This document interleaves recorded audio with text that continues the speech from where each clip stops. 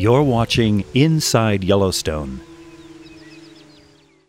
Have you ever walked across the ridgeline of the roof of your house? In Yellowstone, you can traverse the ridgeline of the North American continent. If you look closely at the park map you received at the entrance, you can trace the Continental Divide's 115-mile route across Yellowstone. The Continental Divide, or Great Divide, indicates where the rivers change direction. Basically, the Continental Divide is like the rooftop of the continent.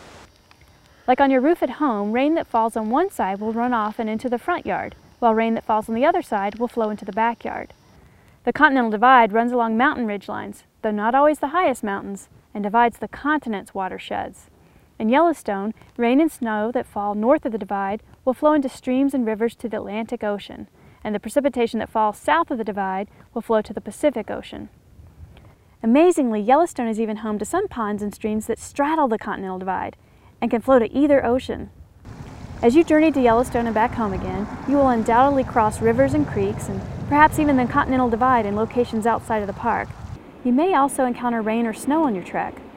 Next time you find yourself out in the rain or snow, take time to think about where all that water is headed and how it nourishes the landscape on its way to the ocean. By all means, stop and take your picture by the sign, with one foot in the Atlantic watershed and the other in the Pacific watershed.